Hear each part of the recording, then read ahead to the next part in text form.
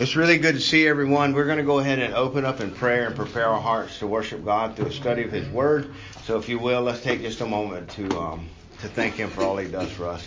Most gracious Heavenly Father, we come before you thanking you for this time together. What a wonderful crowd. And we thank you for the food that has been provided for us by those kind ladies. Thank you for the hands that prepared it. And we pray that you will bless this food to our bodies and give us the willingness and ability to go out and use the blessings that you have given us to share with others. The time has now come for us to get the opportunity and privilege to be able to open up your word and study your truth. Your word is truth.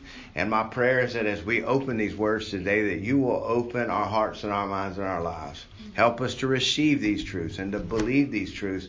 And I pray that you will give us all in here the strength and the willingness to live and share these truths with others. I pray that you will help us to be a light and salt in this world that desperately needs you. So thank you again for all that you do for us, especially for sending your son Jesus to save broken people like us. In Christ's name we pray. Amen. All right. So for those of y'all who have not been a part of our class, for about the last 2 years, we have been going through. Hold on. Lori's got an announcement. I wanted to ask Barbara if you speak to the ladies that are doing the lunches and thank them profusely for it. Yeah. If they can, you said Matthew chapter 15. I'm sorry, to 13. increase it to 13. Okay. All right. All right. So for those of y'all who have not been a part of our class, or maybe you hadn't been here in a while, there's a few faces I hadn't seen in a while. We've been studying the life of Christ, and the way that we've been doing that is through a harmony of the Gospels. That's what we call it. And so remember, the Gospels are Matthew, Mark, Luke, and John, and of course the first 2 chapters of Acts. So Matthew, Mark, Luke, and John are all of the books that give us the story of the life of Christ as he came and was born of a virgin and walked the earth for 33 and a half years and died on the cross, was buried and rose again, and now he's ascended up into heaven. But when you read Matthew, Mark, Luke, and John and the first 2 chapters of Acts, you get the life ministry of Christ and what he did while he was here on the earth. And I think it's very important for us to see that. And so when we call it a harmony of the Gospels, what it means is all 4 of those Gospels, Matthew, Mark, Luke, and John, tell the same story. They tell about Christ, but they all have different perspectives, and there's little nuances and little things that are communicated to us from different perspectives and different points of view, all inspired by the Holy Spirit and harmonized together to give us a beautiful picture of our Lord and Savior. And so last time we were together, it's been a couple weeks now, we talked about John the Baptist, or John the Baptizer, as you Presbyterian folks would like to call him. And we talked about how John lost his head for speaking the truth. John was willing to stand up to the political powers of his day and speak against a wrong that a man was committing, and it literally cost him his head. And we had been talking, the theme for the last couple of weeks we were together, we were talking about how if we are disciples of Jesus Christ, we are under His discipline. We are under His teaching and His learning, and it's never going to be easy. Jesus tells us that the world hated Him, and that because they hated Him, they're also going to hate His followers as well. And so always remember that so often we want to think of the Christian life as just being the yellow brick road and us skipping arm in arm to heaven. And the reality is that it's not easy.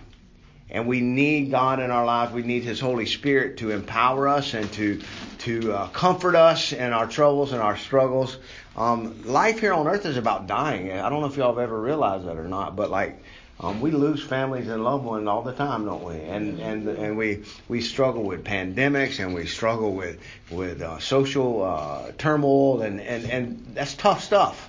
And Jesus says that we're going to go through those things. He didn't come and save us just so that we could just be happy. He came and saved us so that we could show the world what true peace and true love and true hope and true grace and true mercy really looks like. And so this world has an attitude of what life is about, and then the child of God has an attitude about what life is about. And as we walk in His Word and as we walk in His ways, this world is going to reject us because we confront them and we reveal to them the flaws in their worldview and their way of believing and their way of life. And so Jesus had been teaching His disciples that They hated me, they're going to hate you. And you remember that. What did they do to the body of Jesus Christ? His physical body as he walked here on the earth. They arrested him, they spit on him, they beat him, they nailed him to a cross. They abused him. They abused him. That's exactly right. And the Bible teaches us that now that his physical body is sitting at the right hand of his Father in heaven, that his spiritual body, us, the believers, with him being the head, is still here on this earth being a representative for his truth. And so in the same way that they treated his physical body, the world is going to treat his spiritual body. And if you are not aware of that, as you've been alive for a little while, you'll notice that this world is ramping up their attacks on the body of Christ. I just read today where another pastor in Canada just got arrested again and is going to jail for holding services during a pandemic. Right? He's holding services, and they put him in jail, and they brought him out and offered him bail. They said, we'll let you out on bail if you promise not to hold any services. And he said, I can't do that. I'm a shepherd and I have to shepherd my flock. And so they put him right back in jail. And so the times are coming when we're going to either stand or fall. And we need to remember this as well. The life and the opportunities that God has given you is really a test. Are you going to stand for what is true and walk in His truth and live for Him? Or are you going to yield to this world and to yourself and to your own desires? And the true children of God will be revealed through all of this persecution and through all of this turmoil and through all of our struggles. Most of us in this room have struggled with addiction and different things of that nature. And the reality is some of God's children do struggle with those things. The difference is that God rescues His children from those types of lives. And so we are proof that He is at work in our lives. And now we need to continue to prove that to the world through our walk and our ways. And so we had been talking for the last couple of weeks what it meant to be a disciple of Christ. And that it was not always going to be easy. And things are not always going to go well for you. And that's okay. And so what do? We take our eyes off of the mirror. Stop looking at yourself.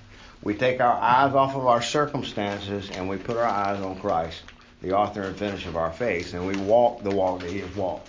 And that's what He's called us to do. And that's what He had been teaching His disciples for the last couple of weeks. So today, Jesus is going to address something.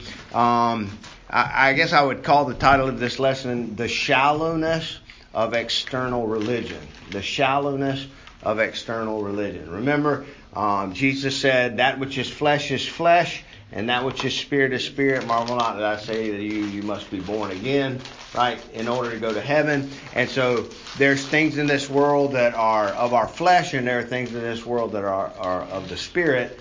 And a lot of times, even we as children of God, even with the Holy Spirit within us, have a tendency to rely on temporary things, external things, instead of relying on God. And so He's going to kind of expose that today. So if you'll turn with me to Matthew chapter 15. Matthew chapter 15. All right. And we'll read together. It says, then some of the Pharisees, now remember we talked about the Pharisees before. They're one of Jesus' enemies. The Pharisees and the scribes came to Jesus from Jerusalem, and they said, why do your disciples break the traditions of the elders? For they do not wash their hands when they eat bread. And He answered and He said to them, why do you yourselves transgress the commandments of God for the sake of your traditions? All right. So let's look at those first few verses there for a minute. The Pharisees, all of the Pharisees are not bad. There were actually a few of the Pharisees. Nicodemus was a Pharisee, right? And there were some of them, Joseph of Arimathea. There were some of the Pharisees, some of the religious elders in that group that were actually starting to yield to the teaching and the truth of Jesus and starting to follow Him. But for the most part, when you read in the Gospels and you hear the scribes and the Pharisees, or the Pharisees and the Sadducees, or especially in the Gospel of John, John refers to them as the Jews. Now, we're not anti-Semites. Jewish people, our Savior is Jewish, okay? And the Jewish people are God's chosen earthly people, and they're a beautiful people, and our whole Old Testament is Jewish, so there's nothing wrong with being Jewish.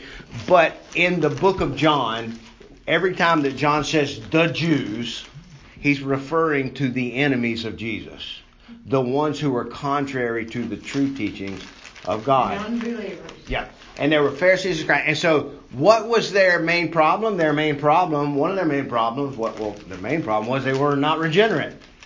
All of their religion was an external religion. It was all a show. And they were some of the most moral people that you would ever want to meet. They didn't drink, they didn't smoke, they didn't cheat on their wives, and they certainly didn't hang around with people that did. They got all the gold stars at Sunday school and memorized their Bible verses like they were supposed to. And when the offering plate came by, they put lots of money in it, and their names were on the pews for donating money to the temple. And they were very moral people. But their problem was their morality was a self-righteous morality. It was about them and not God. They were being good because they wanted the people to see them instead of being good because they wanted the people to see God at work in them. And so their religion was an external religion. And of course, Jesus comes along and starts teaching truth. And this is going to directly conflict with them because Jesus is going to the heart of the matter, right? And what is the heart of the matter? A matter of the heart. It's the heart that's the problem. Okay? So our real problem is internal. And so what Jesus is going to do is he's going to start addressing this. And you'll notice what the Pharisees said to them. Jesus, why do your disciples not wash their hands? Now remember, we all wash our hands now and we all wear hand sanitizer, and with all of this nonsense going on these days, everybody's afraid of the cooties. We're afraid to hug or shake hands or kiss or say hello to a neighbor or get within 6 feet, right? We're all about social distancing. But the reality is at this time when the Bible was written, nobody even knew about germs. They didn't know that by sneezing on your buddy you could give him a cold. That was not a part of their thought process. But the Pharisees had traditions about the way that they would wash their hands. And I'm not an expert on it, but there would be a ritual. There would be a certain way. That's exactly what it was tradition. Okay, because I just wanted to say my study Bible explains it right here. The law of Moses contained no commandment. That was extra biblical law that existed only in oral form until the time of the Babylonian captivity, and then it went into writing. Okay, very good. And so it wasn't something God made us do. Good. So what Lori is saying is that Moses gave us the law, and then the Pharisees, well, it wouldn't have been the Pharisees then, it would have been the priests and the temple people. They made up all these little extra rules to go along to help God's law out, to make it better. Right. And so Jesus, they're going to attack Jesus by saying, you don't follow our tradition. And guys, we can get in a lot of trouble even in our home churches when we don't follow traditions. So I want to help you think about some traditions that we have in our modern churches that maybe not be biblical. Well, somebody said, what kind of Christian are you? You don't put up a Christmas tree. That's exactly where I was going. So I actually got into a lot of trouble with the ladies at my church, especially this one lady in particular, who is in charge of every year making sure that in the church, that they have a nice, beautiful Christmas tree, and it is a very pretty Christmas tree. And they put it over in the corner. They don't put it up they put it in the corner, and it's not. But this is a Presbyterian church, and I can tell you, the old Scottish Presbyterians would have run them out on a rail for that. We didn't do that. You didn't have trees in the church, and so maybe how about this? Even I'll pick on my Baptist family because I'm a Baptist. Most of the Baptist churches that you go to around the city of Savannah or the state of Georgia or here in the deep Bible Belt, when you go in there, you'll find a flag on one side with the Bible on it, and you'll find the United States flag on the other side, right? So we have Caesar and God up there on the altar. We can render to Caesar what is Caesar and to God what is God. I guess that's what they're putting it up there for. But they're traditions. They're things, most of the people in the deep South are truly patriotic people. Most of the people in the churches are veterans, and they love the United States flag, and there's nothing in the world wrong with the United States flag. But to put it up next to the Word of God to be revered is kind of dangerous. And the same way with a Christmas tree. And so I don't put up Christmas trees at my house, and every year at December with my sisters and my mom, I'm like the scourge. They cannot believe that I would never put up a Christmas tree. I have no use for it. I don't have any kids. Even if I had kids, I wouldn't teach them about Santa Claus. That's all silly traditions. Oh. See? All right. Now, listen. Would I condemn you for having Santa Claus at your house and having Christmas? No, I wouldn't say anything about it. But to me, I see nothing in the Word of God where it enhances or helps me to worship Jesus. And in almost 99 out of 100 cases, it hinders my worship of Jesus. Right? Yeah, but you can still give gifts because the wise men brought gifts to Jesus, so you could do that. That's exactly why they established a tradition. They say, the wise men brought gifts to Jesus. But it's not part of worship. But it's not part of worship. So we have to be really careful because these traditions that we have are embedded in us. They're a part of our culture and who we are. And when you start standing against them, you start kicking the hornet's nest. You start stirring up the antbed, you see?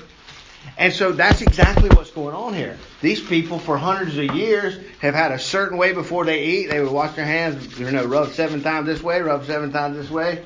Shake to the left, shake to the right. I don't know what the tradition was, but they had a ritual. They had a ritual hand washing that they went through, right? And it was a way to purify their hands so that they could eat food, so that they could be holy. Now, one of the reasons why the Jewish people would do that is because all day long they were out in the streets and they were bumping into goy, to dogs, to Gentiles, to people who were not like them. The priests were supposed to wash their hands. Right. And so they were doing this as a way to purify themselves so that they could eat their food. And so it was a tradition. There was nothing in... It seems to me they came up with a lot of stuff so they could call people unclean and feel better about themselves for being clean than the ones that couldn't possibly keep their traditions. Well, thank you, Lori. Because you just finished the class for you. That's exactly... Sorry. No. You're dead on...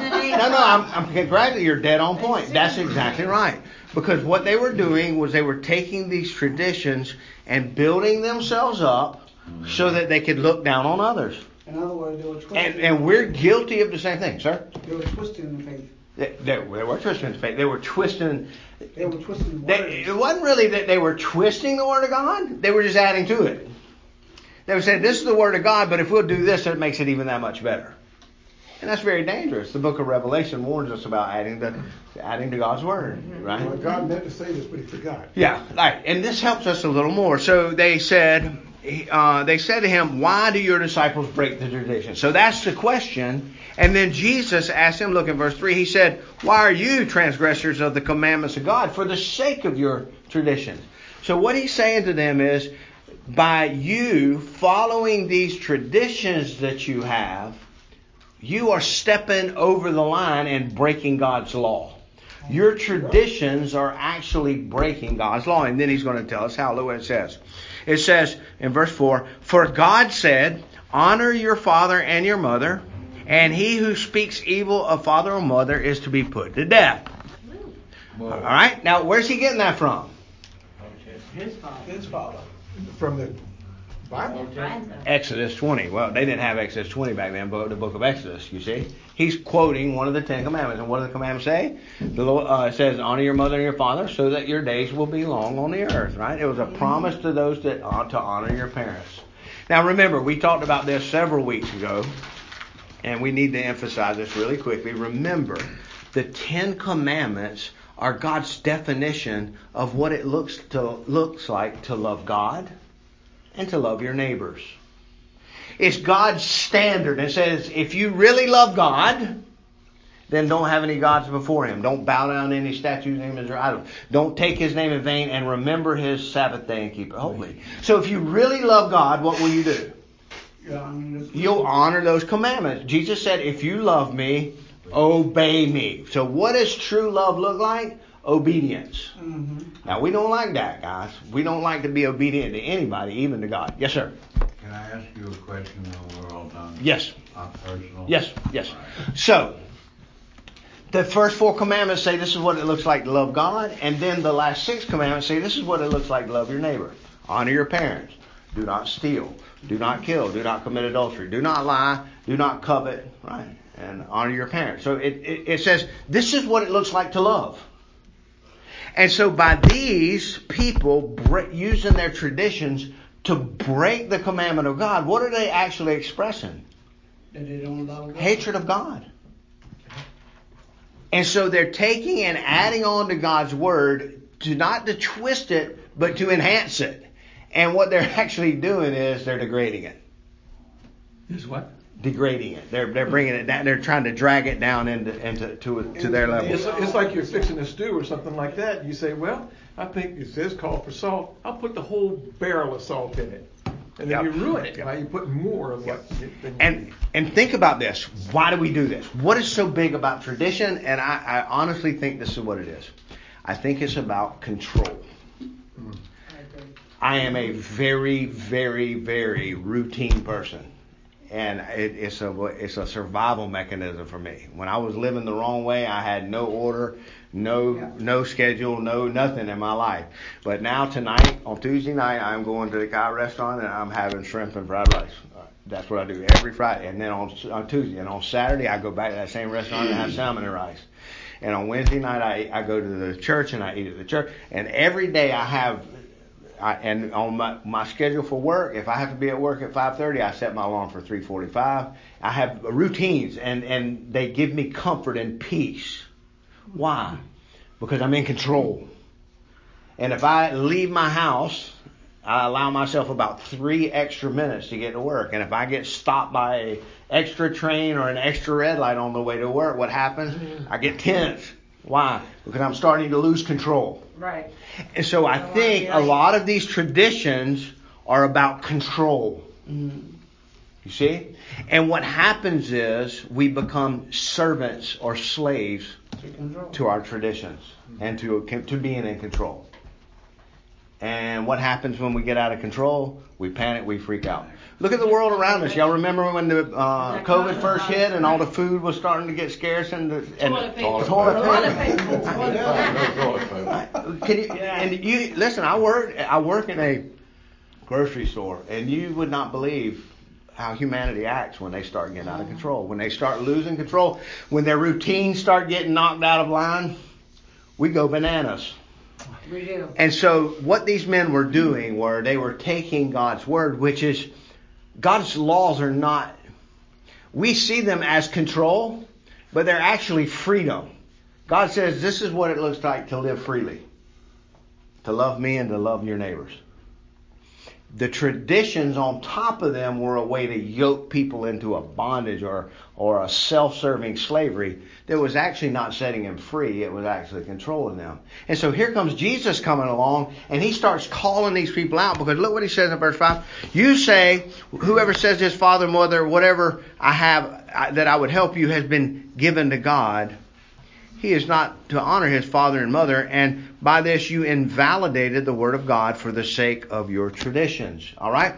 So what would happen was these people would have some life savings saved up, and your parents would get older and they would need help. You know, they need you to come to the house and give them a meal every couple of days, or come cut the grass for them, or do things for them in their yards and help them out in life.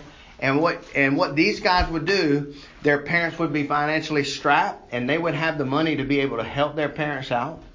But they would say, oh, Mom, Dad, I can't give that money to you because I've dedicated that money to God. Okay? Nice. And well, as soon as their parents died, what would happen to that money that was dedicated to God? It would all of a sudden not be dedicated anymore. back in their pocket. You see? So what they were doing, they were using God as an excuse not to take care of their parents. Now, before we start looking down our nose on folks, we need to remember that we're very guilty of how many times in our days does our schedule conflict with us going and taking care of the people we love and the people we care about. Every day. I got things I need to do today, Mom, I love you, but, you know. Every day. Right. And so it's very easy to get into this. But notice what Jesus is saying. You have made a new rule called the Korban law that says you can dedicate your money to God. And God commanded you to take care of your parents, and yet you say you're honoring God by keeping that money for Him. God doesn't need your money. God wants He doesn't even need you. He doesn't need you or anything about you. What He wants is your heart. And if He has your heart, what's it going to do? It's going to play out in your obedience to Him, and your obedience to Him will be to take care of your parents. So you see what Jesus is saying to these people? You've made this tradition up. You tell people you're honoring God, but in reality, you're taking care of yourself and you're literally rejecting the very laws of God through your tradition. You see how that works? Now, So they just from scratch, Gotta just make sure invented a mama's tradition okay. that from not from God's word whatsoever. Exactly. They developed a tradition and then use Exactly. God's name as like a. Exactly. Okay. All right, now, we can get into the same thing. So I'm going to give you an example. I'm going to try to tie all of these things in together in a life example. So Sunday afternoon, Saturday was my mom's birthday, and so Sunday afternoon we had went down to the Crab Shack down on Tybee and had supper, and it was my mom and my sisters and my aunt and several people. We had a big family gathering. Well, they decided to meet at 4:00. Well, I have church at 5 on Sunday evenings. Okay, so what I did is I went down there and I got something to drink. I sat around and hung out with all of my family from 4 until about 4:45, and my church is about 15 minutes from Tybee. I gave my mom a big hug, kissed her, and said, I'm going to church. Now, I could have stayed there and not gone to church, and it would have actually been okay, because there's nothing in the law of God that says that you have to go to Sunday evening service. Matter of fact, you could actually say that Wednesday night service and Sunday evening services are a tradition of the church. Just a little like that at the crib. Yep. So you could actually say that Sunday evening services are a tradition. But I struggled internally with that because I love going to church. I love that routine in my life. And I love going and being with my eternal family as much as I enjoy being with my earthly family. I enjoy, we do communion every Sunday night at the church, and I love being there. So I tried to split myself. I went and I honored my mom, gave her a big hug. I'd already sent her birthday present the day before. She already had it. And see my family and love them and then leave there and go. Now, the reason I'm sharing this is because I'm going to just being honest with you. On the way to my church, you know what I was thinking? I can't believe they'd stay there in a restaurant and eat, and I'll go to church tonight. Mm-hmm. Are you with me? Like, that was me thinking that. Yeah. Say that one more time. Looking down on them. I'm thinking in my head, how could they just stay there and eat at a restaurant? It's Sunday night. They should go to their church. Yeah, look at me, I'm going to church. Look at me, I'm going to church. Okay. I'm just being honest with you. I'm being honest with you with the thought process that went through my Didn't they mind. used to have something like back where you'd have to pay to like get your sins like cleansed or whatever? Yeah, they still do that today in a lot of places. Yeah, but so you understand what I'm saying? It's very easy for us to get up and get caught in these traditions and these external things. And why am I focused on this? Well, let's look now what he says next. Look at what Jesus says in verse 7. You hypocrites. All right, now remember, we've talked about hypocrites in the past. A hypocrite is a mask wearer. A hypocrite was in the old Greek plays was an actor. They didn't have any women in the Greek plays, and so what they would do is, if they needed Little Red Riding Hood for the story of Little Red Riding Hood and the Big Bad Wolf, they'd get some little boy, and they would put a mask on him, and he would have some little ponytails on it to let you know that it was a girl, you see? And a mask wearer was known as a hypocrite, an actor. So what is Jesus saying when he calls them hypocrites? He's calling them mask wearers. You put on a mask and look at everybody and act all religious, yet when you take the mask off, the real scary person is exposed. You see how that works? So when he calls people hypocrites, he's calling them people who put on an outward facade and pretend to be something that they're not. Another word is like calling them liars. They are liars. The Bible says that all men are liars, and that's including me. I have to raise my hand. So every time he calls somebody a hypocrite in here, it's very easy for me to start looking and say, yep, they sure are. But remember, when you point at one person, well, you got 3 fingers pointing back at you. We need to remember that, guys. We're just as guilty as everyone else. And so look what he says. You hypocrites, rightly did Isaiah prophesy of you. All right, so who is Isaiah? He's an Old Testament prophet. 700-800 years before Jesus was ever born, this man came along and made some prophecies for God. And in the prophecy, he said this people honor me with their lips, but their hearts are far from me. But in vain do they worship me, teaching as doctrines the precepts of men. They're teaching for the teachings of God, their own precepts, their own ideas, their own traditions.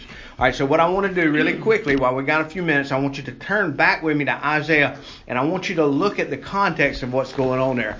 So turn with me to Isaiah 29. It's to your left, and probably 2/3 of the way back towards the beginning, or it's Isaiah chapter 29.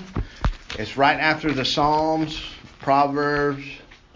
What is that, 29? Isaiah 29. If you get the Psalms, you've gone too far. Yep. And Isaiah 29 verse 13 is where we're going to start. Now, just a little bit of quick background about this. 29?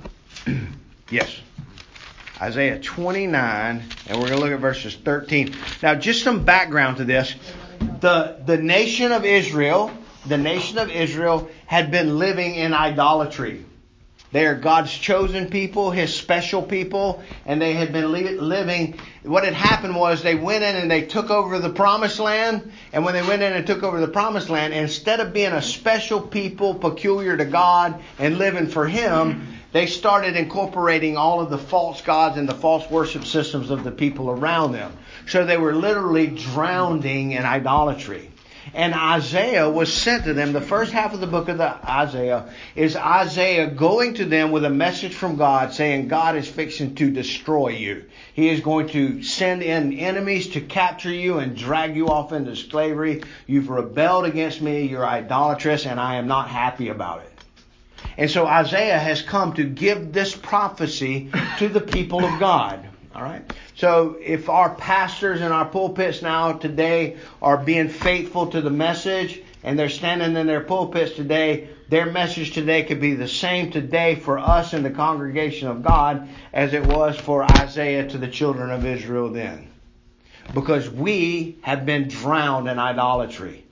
We worship the things of the creation instead of the Creator.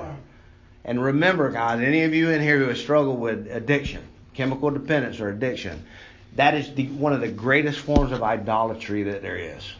You have turned to something in the creation and are looking for it to give you what only God can. All right? So the whole world around you and the folks you're looking at, that good looking guy or lady you're looking at brushing your teeth in the morning, we are all, John Calvin said, our hearts are idol factories. We will find something to worship other than God. It's just a part of our fallen nature. And so look what Isaiah says in verse 13. So he's given this message to the people, and he says this. He says, "Then the Lord said, because this people draw near me with their words and honor me with their lip service, but they remove their hearts far from me, and their reverence for me consists in traditions learned by rote." Right?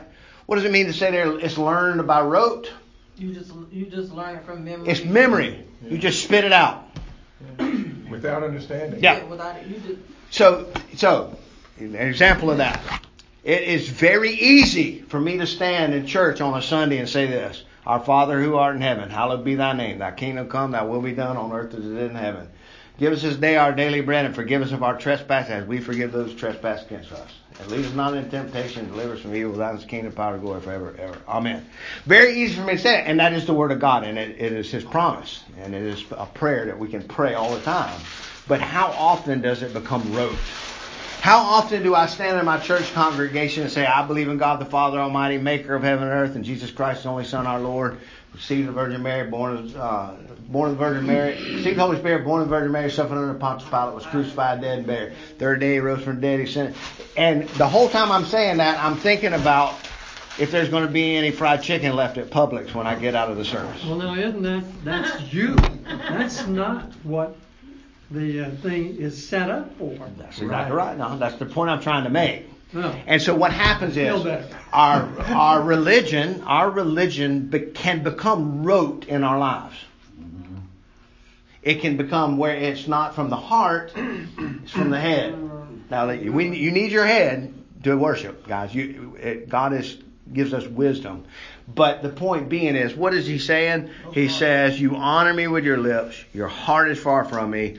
Your reverence for me consists in traditions learned by rote. Therefore, behold, I will once again deal marvelously with this people. wondrously marvelous. And the wisdom of their wise men will perish, and the discernment of their discerning men will be concealed.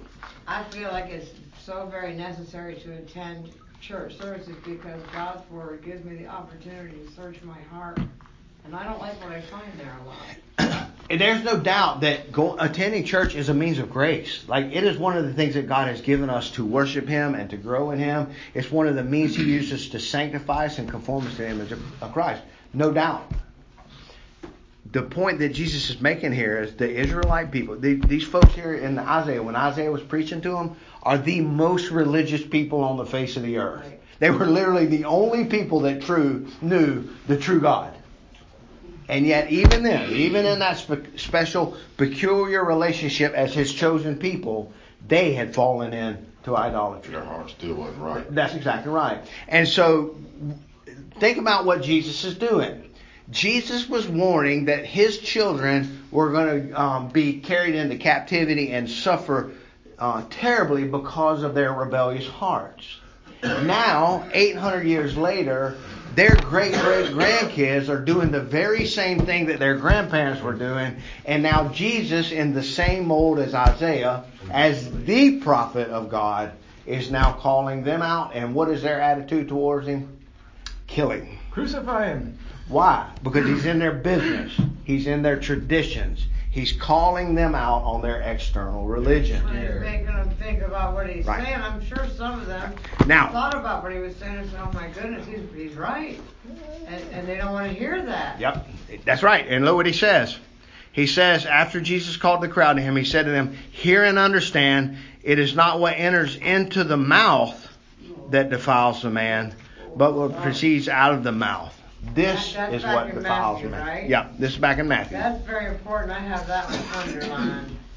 Whoa. I know. Right? Very important. Which verse was that? Matthew chapter 15, verse 10. Jesus called the crowd to Him and said, hear and understand.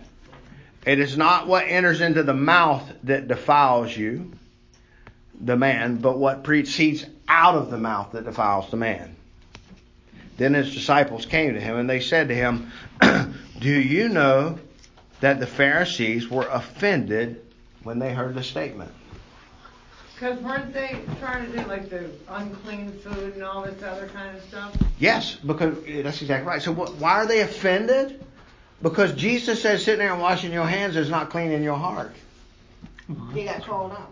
They got called out. There you go. Yeah, right?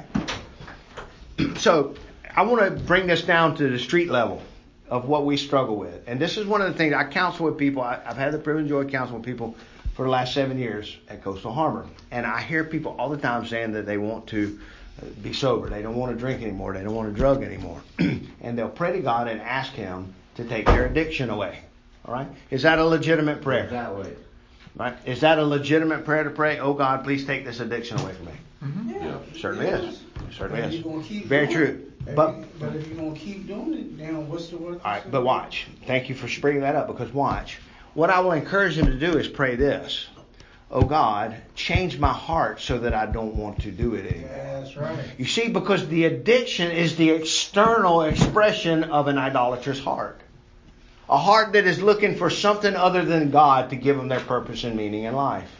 And so if I pray and ask God to take the addiction away, if He takes one addiction away, what might happen? 7 worse ones might come jumping in, you see? Yeah. So what should I pray? God, my heart is idolatrous. And I am looking for things in this world to give me what only You can. So will You change my heart? Will You give me the desire to love You more than anything else? You see how that prayer would go? And it's not that God won't honor a prayer of you praying, oh God, take this addiction away from me. Because remember, God's hearing the groans that we can't even speak with our mouths. Like He knows if we're really broken. But most of the time when I counsel with addicts and alcoholics, they're not sad because they're high. They're sad because they got caught, or they're sad because their bodies are breaking down on them from the lifestyle they're living. They're not sad because of what they're doing. They're sad that it's costing them. And so the reality is, it's the want to that needs to be changed. It's not the external, it's the internal. So what does God do? When God regenerates a person, when God gives a person a new heart, then what happens to the external? It becomes new. Behold, all is past, the old has passed away, and now the new has come. And so Jesus, the disciples came and said, do you know they were offended? So why are they offended? Because he's calling them out. Look what he says next in verse 13. Every plant which my heavenly Father did not plant shall be uprooted. Let them alone. They are blind guides of the blind. And if the blind man guides a blind man, both of them will fall into a ditch. Now, what does he mean when he says every plant that his heavenly Father did not plant will be rooted up? There's a couple things that come to mind for me when I hear that. Number one, Psalms 1 immediately comes to mind. Blessed is the man that does not walk in the counsel of the ungodly, nor stand in the way of sinners, nor sit in the seat of scorners. But his delight is in the law of the Lord, and on it he meditates day and night. He will be like a tree planted by the streams, and all that he does will prosper. His life will be fruitful, right? Yes. All right, so what does that mean? If God is the one that has done work in your life, if he's the one that's changed your heart, if your heart belongs to God, then your life is going to become fruitful. And there's going to be love and joy and peace and patience and kindness and goodness and gentleness. Those things are coming out in your life. Another thing that it automatically reminds me of is in the book of Hebrews, we are told that the grass withers and the flower fades away, but the word of the Lord endures forever. So God's truth is going to stand long after our traditions have passed away. You see? So what should we be rooted in? We should be rooted in God's truth and not focusing on the traditions. Or especially what he's calling them out on, and what is replacing God's word with traditions. So Peter said to him, this is verse 15, explain the parable to us. And Jesus said, are you still lacking understanding also? And the answer is yes. All right. Peter and the disciple, Jesus, as you read it now, hindsight's 20/20. And you can read Jesus. Jesus will say something like this. I'm fixing to go into Galilee and die. Like, I'm fixing to go into Jerusalem and be killed. And his disciples say, well, we're going with you. And they have no clue to what he's talking about. Even after he died on the cross, they were, how did this happen? He was supposed to be the king. How did he die on the cross? And he had been telling them for 3 years that he had come to die. Right? So, he says, are you also still lacking understanding? Do you not understand that everything that goes into the mouth passes into the stomach and is eliminated? But the things come out of the mouth proceed from the heart, and that is what defiles a man. All right, so watch what he's saying. It's not the things you're eating, and it's not the things you're watching on the television, and it's not the things you're listening to in your earbuds, and it's not the billboards that you pass by on the streets, and it's not the peer pressure from your friends that is causing you to be who you are. It's you. That's what he's saying. Right? I have 120 teenagers, and the whole world says that it's the video games that they're playing, and that it's the lifestyle that they live, and definitely your life, like your parents have an influence on how you grow up and how you act and things. But the reality is, the heart of the matter is a matter of the heart. The human heart is in rebellion to God. And so all of these external things may influence you, but they don't make you who you are. Who you are is who you are on the inside. And who you are on the inside is going to come out in who you are on the outside. Every one of us in this room have learned how to put on a mask and try to cover up who we really are on the inside. Right? Not only that, but even as Christians with Christ in our heart, we get around some crowds and we put on a mask and try to fit in with the world, don't we? Right? It is so much easier for me at work to hang out with my buddies and talk about the Hawks-Phillies game, or the Lakers and LeBron and them falling off, or how the Falcons are going to play this year. I can buddy around with my buddies in the back room at work all the time with that kind of stuff. But boy, you let me tell one of them to watch his mouth, dropping F-bombs in the back room, and then I get on his nerves. See, who are you to judge me? You see the difference? It's way easier for me to put on a mask and fit in with my coworkers than it is to sometimes take the mask off and let them see who I really am. And who am I? I'm a child of God. I'm a born-again, blood-bought child of God. But it is so easy for me, even as a Christian, to put on a mask and fit in.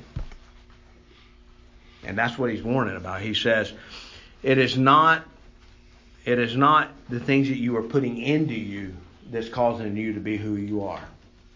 It's who you are on the inside that's causing those things to come out of you. So I use this example with my youth, my teenage kids that I work with, and I use it with adults. Because others see the Yep. things coming out, Yep. and they're wondering, you're a Christian. Why is that coming out Yep. of your mouth? Yep. And so I want to share this with you to help you think about your life and your walk. The things that you think about are the things that you talk about. And the things that you talk about are the things that you do. And the things that you do is who you are. All right, let me say that one more time. The things you think about are the things you talk about. And the things you talk about are the things you do. And the things you do is who you are. So if you want to change who you are, you got to reverse that and go all the way back. It's not what you talk about. It's not what you do. It's not what you say. It's who you are in your heart. And who you really are in your heart is going to come out. And it don't matter what kind of mask you put on, or what kind of pills you take, or what kind of clothes you wear, or what kind of culture you surround yourself in. The real you is there. And it will come out. And that is why Jesus said that you must be born again. Yeah, because You have to become a new person. You can't hide from yourself. That's exactly, and you can't hide from God either. That's right. And He's the one that we will all answer to. So we'll finish up the lesson now. We've got about 3 minutes left. Look at verse 19. This is pretty powerful. For out of the heart comes evil thoughts and murders and adulteries and fornications and thefts, false witnesses, slanders. These are the things that defile the man. But to eat with unwashed hands does not defile the man. All right? We just had a shooting over here in, where was it? Was it in Hitchville? Was it in Hitch? Fred Wessels. Yeah. 9 people shot. Yeah. A 7 and a 2-year-old kid. There was a grandma and a 1-year-old child shot. Yep. I mean, national news. Yep. It did. Yep. And think about that. Think about the type of heart that can hold a gun out of a car door and shoot into someone's home not knowing who's in there. Yeah. And kill a baby. Over drugs. Right? Or over anything. It could be over a woman or money or maybe you just slighted them at the club. Said something wrong about them. But look what he says. Out of the heart comes evil thoughts and murders and adulteries and fornications and theft and false witness and slanders. These are the things which defile a person. And it is so easy for us to point our finger at those people that are doing those shooting and say, well, it's the culture they live in. It's the music they're listening to. It's the lifestyle they live. No, it's them. Yeah. They have a wicked heart that is willing to open up fire on a home. And the truth of the matter is, Led up to that. but listen, and this is so important, we'll close with this. Remember what Paul said. But for the grace of God, there goes I. A lot of us were in that cycle. And You better God believe it. took us out. Good. And put us where we needed to be. That's exactly right. Headed down a dangerous road. And so when He changes your heart, there's going to be changes in your thoughts and your words and your actions. And there's going to be changes in who you are. And if you're in this room today and you can look in the mirror and see those changes in your life, thank Him for the grace that He has shed upon you. And if you look in the mirror today and you can't see those changes, repent. Turn away from the wicked things you're doing and find His forgiveness and His salvation in your life. So, this is a tough lesson because it gets to me. And I tried to be honest with you guys to kind of show you in ways in my life where it still affects me every day. It does. And it should. That's what His Word is supposed to do. And I got news for you. The more you walk with Him, the more you're going to recognize you don't walk with Him. The closer you get to Him, the more He's going to show you the things that are more wrong. that you see needs That's to exactly change. right. And why? Every morning, help Why? me glorify Your name. Help me be honest. Help me do right. Help me do what's good and right in Your eyes. Every day. And you know why, Lori? Because He wants us to stop depending on us and depending on When I Him. depend, like yesterday morning, I had a whole bunch on my shoulders, and I was stressed to the max. But, God, I shouldn't have been. And that was sinful for me. I was stressed to the max. Nothing was working out the way it was. I had time periods where I had to be certain places. If God wanted me to go certain places and not be late, then He's going to get me there. But yesterday was a hard morning for me, real hard. Well, this morning I woke up and I thought I wouldn't give up on life, but I kept talking to Cece, and Cece told me, he said, God, we want you to do that job. So I sat down back on my bed, then I started thinking about it. So something told me to kneel down and pray, so I prayed before I left. Then that's when everything got better. Amen. Because you're precious in His sight. You are precious in God's sight. Amen. Amen. He loves you. And so we are going to struggle in this world. And as His disciples, as believers, we're not going to walk perfect lives. But it's not our perfection that's getting us to heaven, it's His. And so if you truly are His child, trust Him and walk with Him, and He'll give you the strength to do what you're supposed to do. And what will happen is your life, you'll turn around at the end of your life and turn around and look, and it'll be proof that He's been with you all along. It'll be proof that you really were His, and that He really has been fixing you, that He's been helping you, and it hadn't been pretty, and a lot of times He had to grab you by your hair and drag you along, but He loves you, and He that began a good work in you is faithful to complete it unto the end. Amen? All right, let's close with a word of prayer. Father, thank You for this lesson. I pray that You will help us to all apply it to our hearts, to recognize that none of us are perfect, but You are, and that by trusting in You and by turning to You and by what Your Son Jesus did on the cross, not only have we been forgiven and cleansed, but we have been given Your life. And I pray that Your grace will work mightily in our lives and allow the world to see us as Your children, and allow us to be conformed to Your image, and allow us to know Your peace and Your love and Your joy, to walk in Your strength and not in our brokenness. In Christ's name we pray. Amen.